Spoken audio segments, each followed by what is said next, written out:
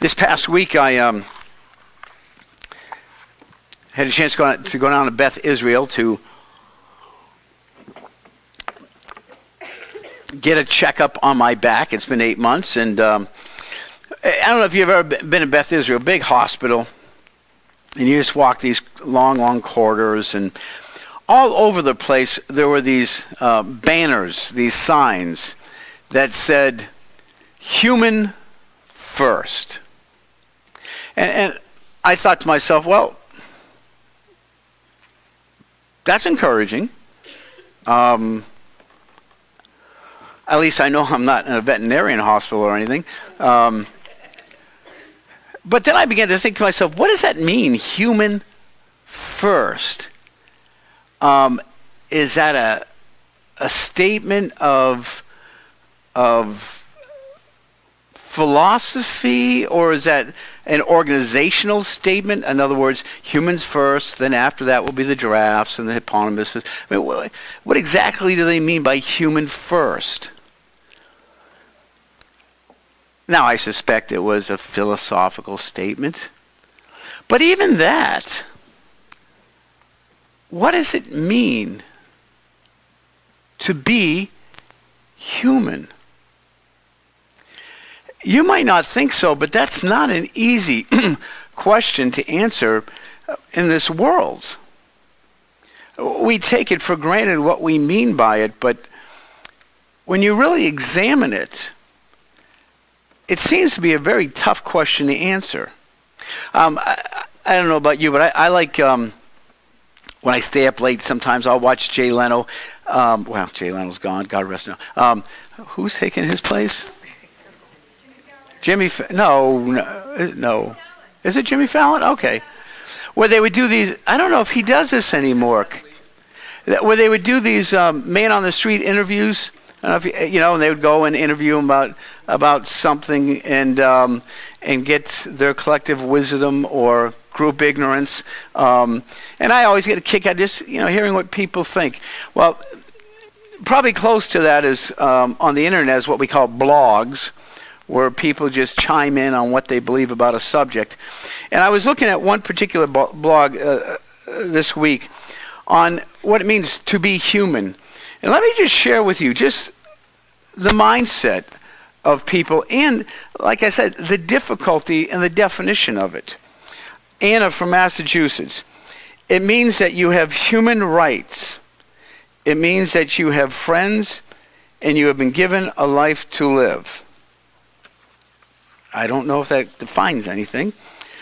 From Julio from Chile, South America. To have conscience that we will die and try to postpone that fact the more you can. Well, that's depressing. And this is Diego from Egg Harbor, New Jersey. Paul, where is it? Okay. To be human means to discover, evolve, and unfortunately destroy our own space, our world. Well, that sounds like New Jersey. Kevin from Oregon. Being human means learning new things in life, understanding your feelings, other people's feelings, and what you want to do in life. And that was from Kevin from Oregon. Mandy from Georgia. To be put on this earth for a distinctive reason that only humans can complete. Mandy, what's the reason? Bob from New York. To be made in the image of God. Brian, to explore that not explored, understand that not understood, dream that not dreamed, and live more than can be lived. It sounds like Star Trek, doesn't it? To go where no... Chad from Sydney, we're getting continental here. To be human is to have the ability to collectively learn. All right. Joe from Indiana. It means to, sadly, not be a magical wizard. Yes, well, go back to your video games, Joe. Ryan from California, to be human is to show respect for our past and emancipate ourselves with the faint and vulnerable cradle of reason. A philosopher. Just one more. Being human means you get to do things that animals can't do, like standing on two legs and using a certain type of language. Zach from L.A. Yeah. Well, but, we can look at that and laugh.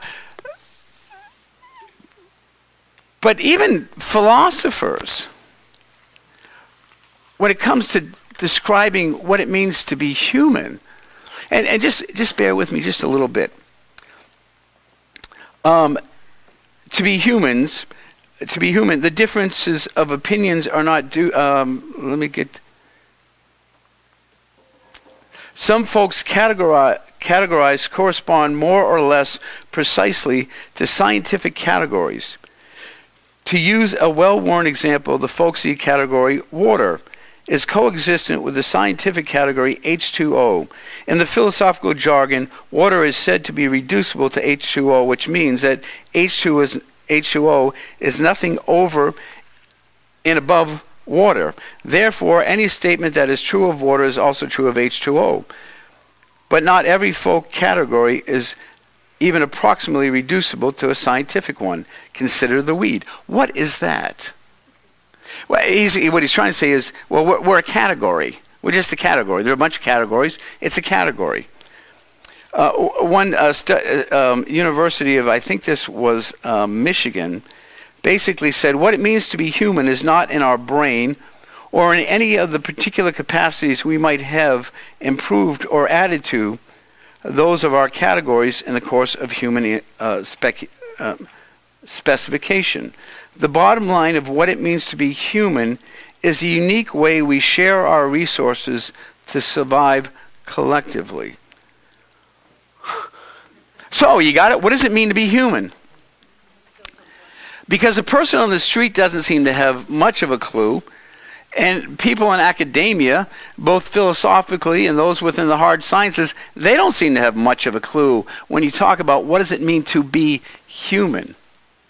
And so the question is this: does it really matter that we know that?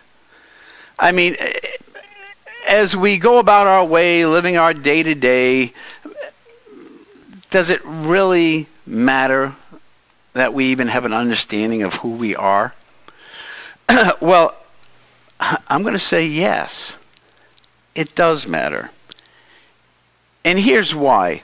Andreas, can you put this up on the screen? Because without identity, we distort reality and we sabotage our legacy. Without identity, we distort reality and we sabotage our legacy. We've been doing a series called Mastering the Basics, right?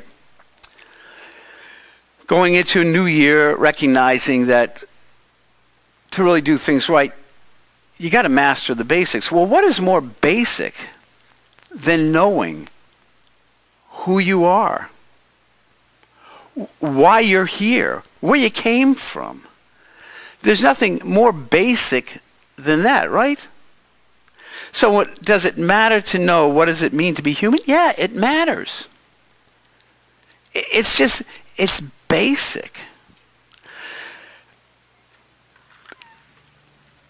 Think about it this way. If you believe that you mean nothing, then you're going to probably strive for nothing, and you're going to accomplish nothing. And that's going to be your legacy. It's going to be a legacy of no significance, a legacy of really no satisfaction. On the other hand, if you go around believing that you are special, then you're going to expect the world to see you and treat you as special, and you're going to end up either sorely disappointed or you're going to end up selfishly trying to walk on everyone around you. Or if you just believe, I'm equal, we're all equal. Well, then you're going to spend your life looking around at what it means to be equal, trying to figure out that. And that's just going to lead to confusion. And at the end of the day, a life that ends in no kind of internal fusion in itself. What does it mean to be human? That's what we're going to look at this morning, because as we talk about this series, Mastering the Basics, you've got to know what it means to be human. Last week we looked at the scriptures. We talked about, and we're going to get into this a little bit, but why it's so important to understand the scriptures. The week before we talked about why it's important to understand God. Because all of these things, if we don't master them, if we don't come to an understanding of them, if we don't engage them, then we'll master nothing. So, what does it mean to be human? I want to take you to Genesis chapter 1. Now, let me deal with something first. We're going to look at the whole Adam and Eve thing for a second. Now, believing in Adam and Eve seems ridiculous. A man, a woman, God, a snake. You know the story. And yet, I want you to understand this. As Christians, we believe it's true because, yep, the Bible says so. But Jesus believed it to be true. We see Jesus referring to the first couple when he talks about marriage in Matthew's gospel. When he said, have you not read that a man will leave his mother and father? He was talking about going right back to Genesis, where God declares it. Not only that, but you want to know something interesting? And if you can put this up, Luke chapter 3. Look how, when Luke is sharing the gospel, he begins by giving us a genealogy of Jesus. And I don't know if you can read it, so I'll read it to you. And he begins this way in verse 23. Now Jesus himself was about 30 years old when he began his ministry. He was the son, so it was thought, of Joseph. Obviously, he was the son of God, the son of Heli, the son of, and go down to verse 28, the son of Enosh, the son of Seth, the son of Adam, the son of God. Now, Matthew's gospel, he's trying to make very, very clear as he talks about this connection, this legacy, this genealogy. He connects Jesus to who? Adam. Did Jesus believe in Adam and Eve? Of course he did. Did all of the prophets and all of the priests and all the kings believe? Yes, of course they did. Did all the New Testament writers believe in Adam and Eve? Yes, of course they did. Paul talks about it in Romans and 1 Corinthians. You can't get around it. And as we look at it, I think you're going to see it. Because Adam and Eve, the recounting of their life story is really the recounting of our life story. It just makes perfect sense. So go back to Genesis 1. Then God said, let us make man in our own image and our own likeness, so that they may rule over the fish in the sea and the birds in the air, in the sky, over the livestock and all the wild animals, and over all the creatures that move along the ground. So God created mankind in his own image. In the image of God he created them, male and female. God blessed them and said to them, be fruitful and increase in number. Fill the earth and subdue it. What does that tell us about what it means to be human? It tells us this. We are, and Andreas, you can put this up, we are created. We are beings created in the image of God, for the glory of God, to dwell in the intimacy of God. So what does it mean to be human? It means this. We're created in the image of God. We are beings who were created in God's image. Animals were not created in God's image. Nowhere in the scripture do you see that. Animals were created basically for men. They were created for our purposes. Not the other way around. What it means to be human is to be created in the image of God, which is pretty cool when you think about it. God's image, what does that mean? It means that we share divine attributes.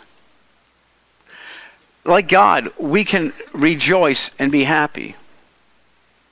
Like God, we can experience the emotions of anger. Like God and our souls, we can receive truth.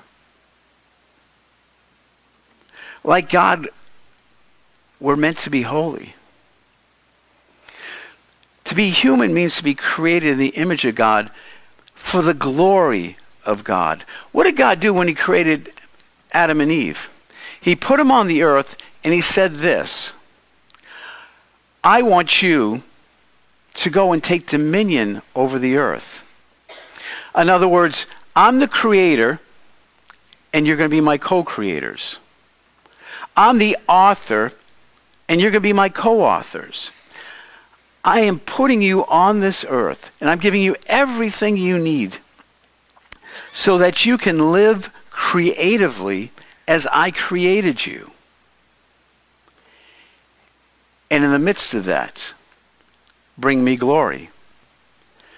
Because in your joy, in your satisfaction, in your holiness, it points back to what I've done.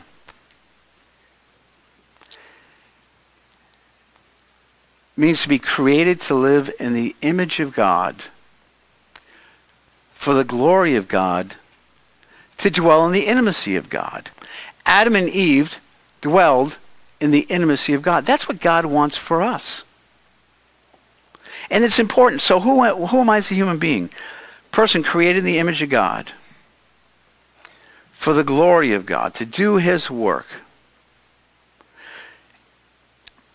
And in the midst of that, move closer and closer in intimacy with him.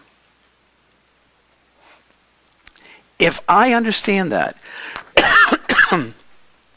it tells me who I am, where I am, and where I'm going. It helps me to understand what this life is about.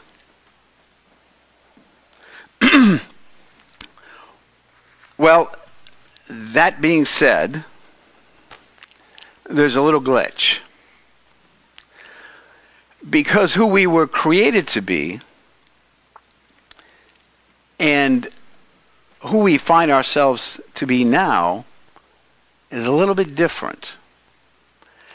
That's where we take up Genesis 3. Now the serpent was more crafty than any of the wild animals the Lord God had made. He said to the woman, did God really say, you must not eat from any tree in the garden? Now,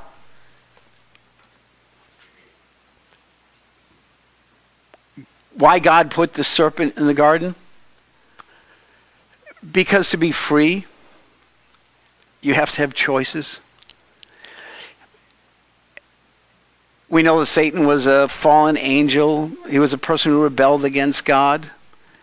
And so God used him for a purpose.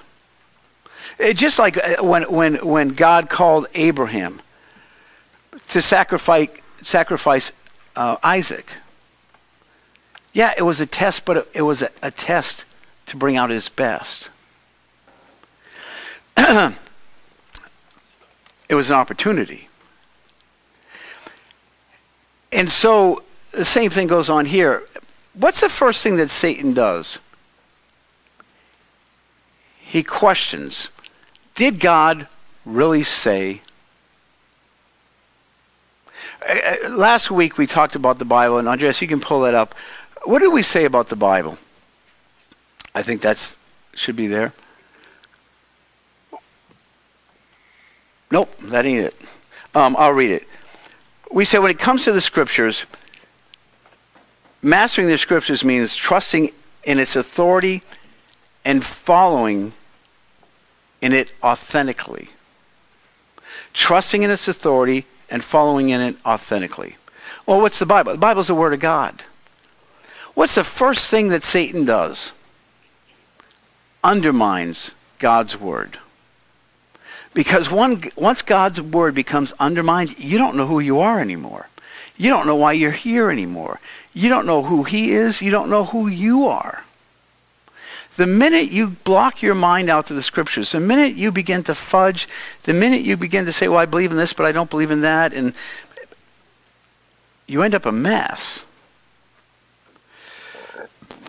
The woman said to the serpent, we may eat fruit from the trees in the garden, but God did say, you must not eat from the tree that is in the middle of the garden.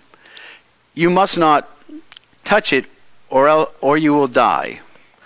Now, excuse me, I got a throat problem here. Think about this. You know, why the tree in the garden? God only gave them one commandment. Well, think about that. He didn't give them 10 commandments. He gave them one simple commandment. You can do anything you want. You can have anything you want. Just don't do this.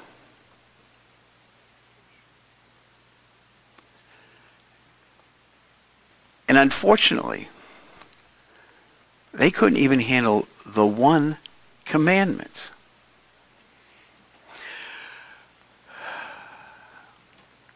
You will not certainly die, the serpent said to the woman, for God knows that when you eat from it, your eyes will be opened, and you will be like God, knowing...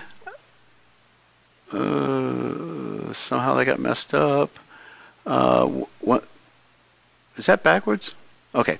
When the woman saw the fruit of the tree was good for food and pleasing to the eye, and also desirable for gaining wisdom, she took some of it and she ate it. She also gave some to her husband, who was with her, and he ate it. Then the eyes of both of them were open, and they realized that they were naked. So they sewed fig leaves together and made coverings for themselves. Then the man and his wife heard the sound of the Lord God as he was walking in the garden in the cool of the day, and they hid from the Lord God among the trees of the garden. Why did they hide? First time in their lives they ever felt guilt. They ever felt shame. In our original creation, guilt and shame were not supposed to be part of the picture. But because of sin, because of living in a lawless way, now guilt and shame just becomes part of what we do. Hiding from God just becomes part of what we do. And why? Because the serpent said, eat of it, and then you'll be like God. What's the number one sin we always talk about as human beings? What's that? Nope. Number one fundamental sin behind every sin. Pride. I'm surprised you guys don't know that. It's pride. Wanting to be more than you are, needing nothing from no one. What was Satan appealing to? Pride. Eat of it, you know what? You'll be just like God, which means what? You won't need him anymore. Who needs a pesky God looking over your shoulder all the time?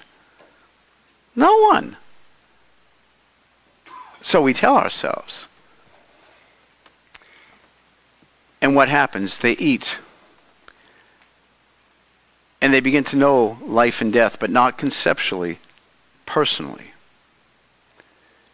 They begin to know what it means to live in separation from God personally. They begin to know what it means to have passion but not compassion. They begin to know what it means to lust but not have love.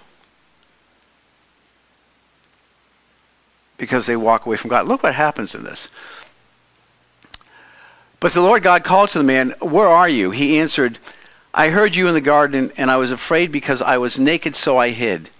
And he said, "Who told you you were naked?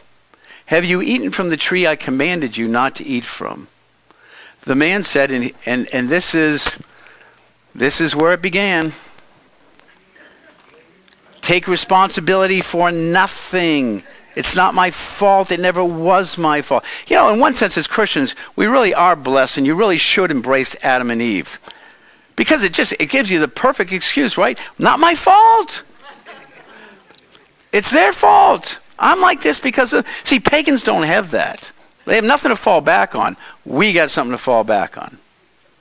Not my fault. The woman you gave me was defective. She doesn't work. And I trusted her because you gave her to me. And I did what she told me to because that's in the rule book.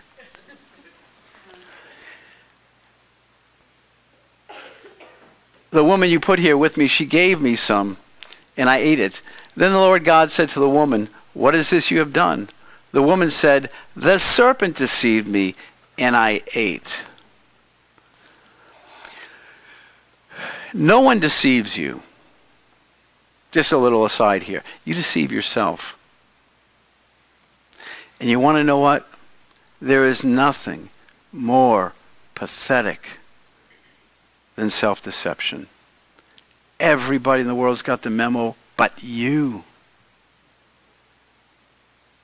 You think you know. I mean, did they forget who they were talking to? They were talking to God. The one who created them. Did they think they were going to fool him? Do we think we're going to fool him? When we're sinning, do we think, oh, God can't see me? I found a place just kind of where the cameras of heaven don't catch me. We do. We think like that. We think when we're sinning that if God isn't next to me, that God isn't there. What we should think is that every sin I commit against any person ultimately is against the Creator who created them. I want you to think about that. Seriously. If you could keep that in your mind, that when you're going to get angry at your husband or your wife, you're getting angry at God. When you're going to lie, you're lying to God. God is the ultimate victim of sin because you're sinning against his creation, which he created for his purposes. You're thwarting them, trying to thwart him ultimately.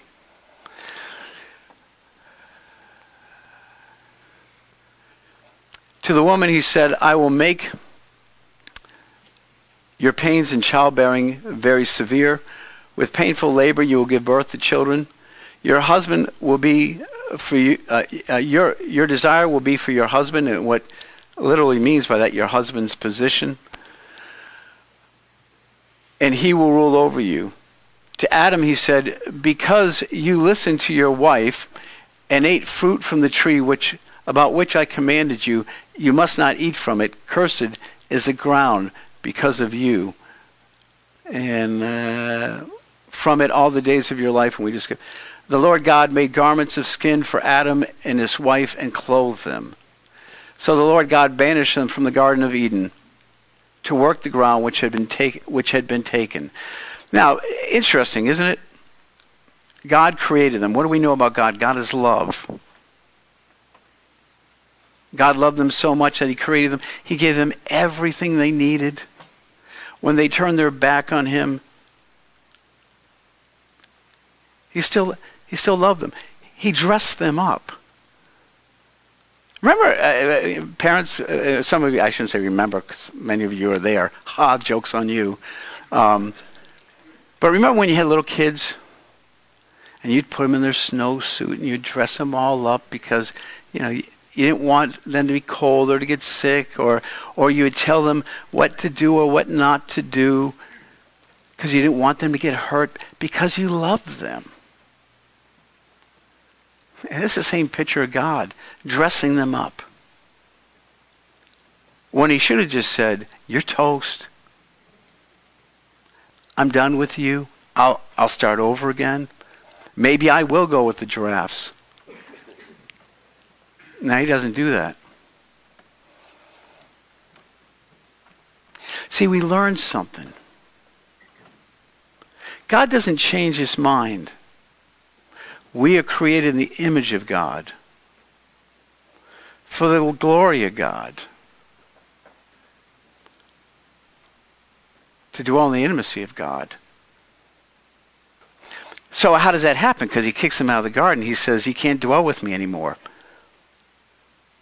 Because I'm a good God, and heaven's a good place, and you can't hang around anymore because you're not good, because if you hang around with me anymore, I won't be good, and the neighborhood won't be good.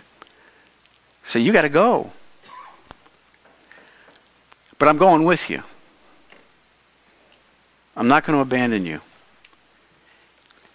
And I'm going to even use your sin as my glory, because I'm going to bring you back to the fullness of my image. And so in the narration, the genealogy of Jesus, you got Adam and all the pathetic losers after him, and then the new Son of God comes to the world.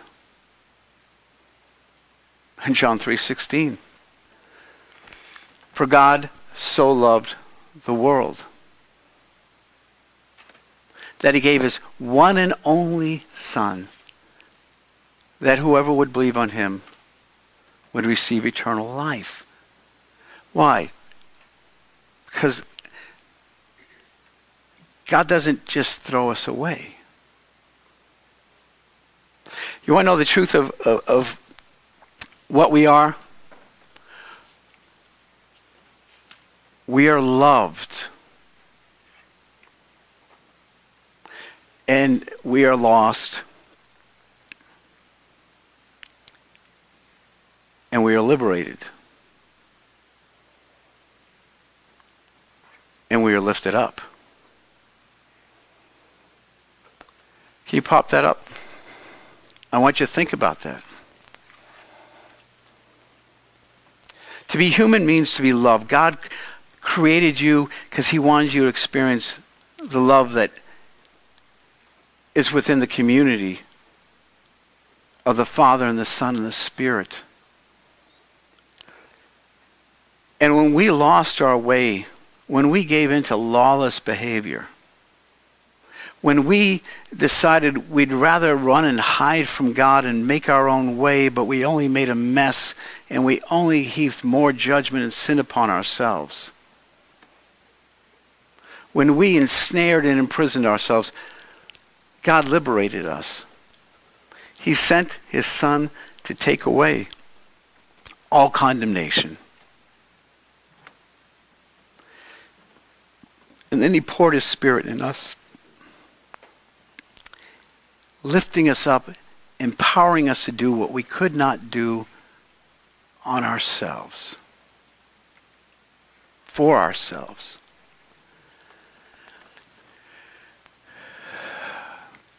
What does it mean to be human? It means I live every day knowing that I'm created by God for his glory, not for mine, not for my gain, not for my pleasure, not for my position in this world. None of that means a thing. Your position in this world only matters if God brought you there.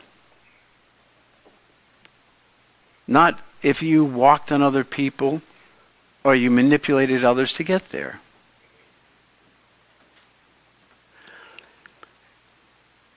I'm created by God for the glory of God, to dwell in the intimacy of God, so that if I'm looking to glorify him every day in my life, guess what? I'm moving closer and closer in intimacy with him.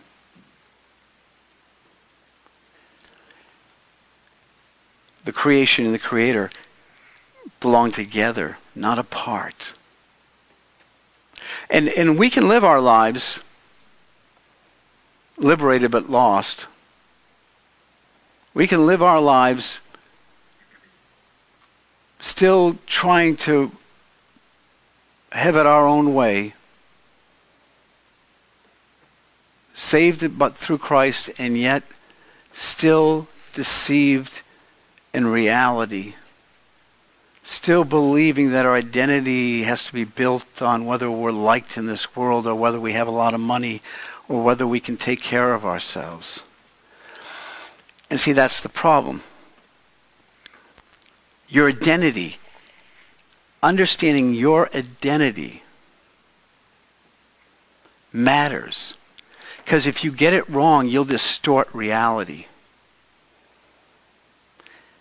And at the end of your life, your legacy will be empty. You'll come to the end of your life and you'll realize, I got nowhere. In fact, I have a past of broken relationships. I have a past of hurt and pain that I brought onto myself. I have a reputation that doesn't speak well of me.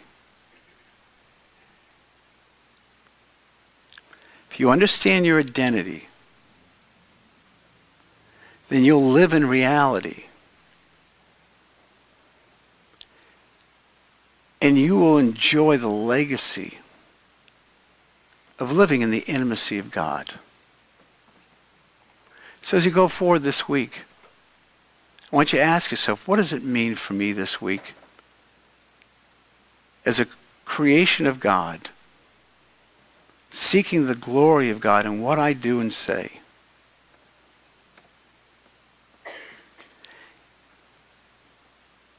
And can I measure it by the intimacy of God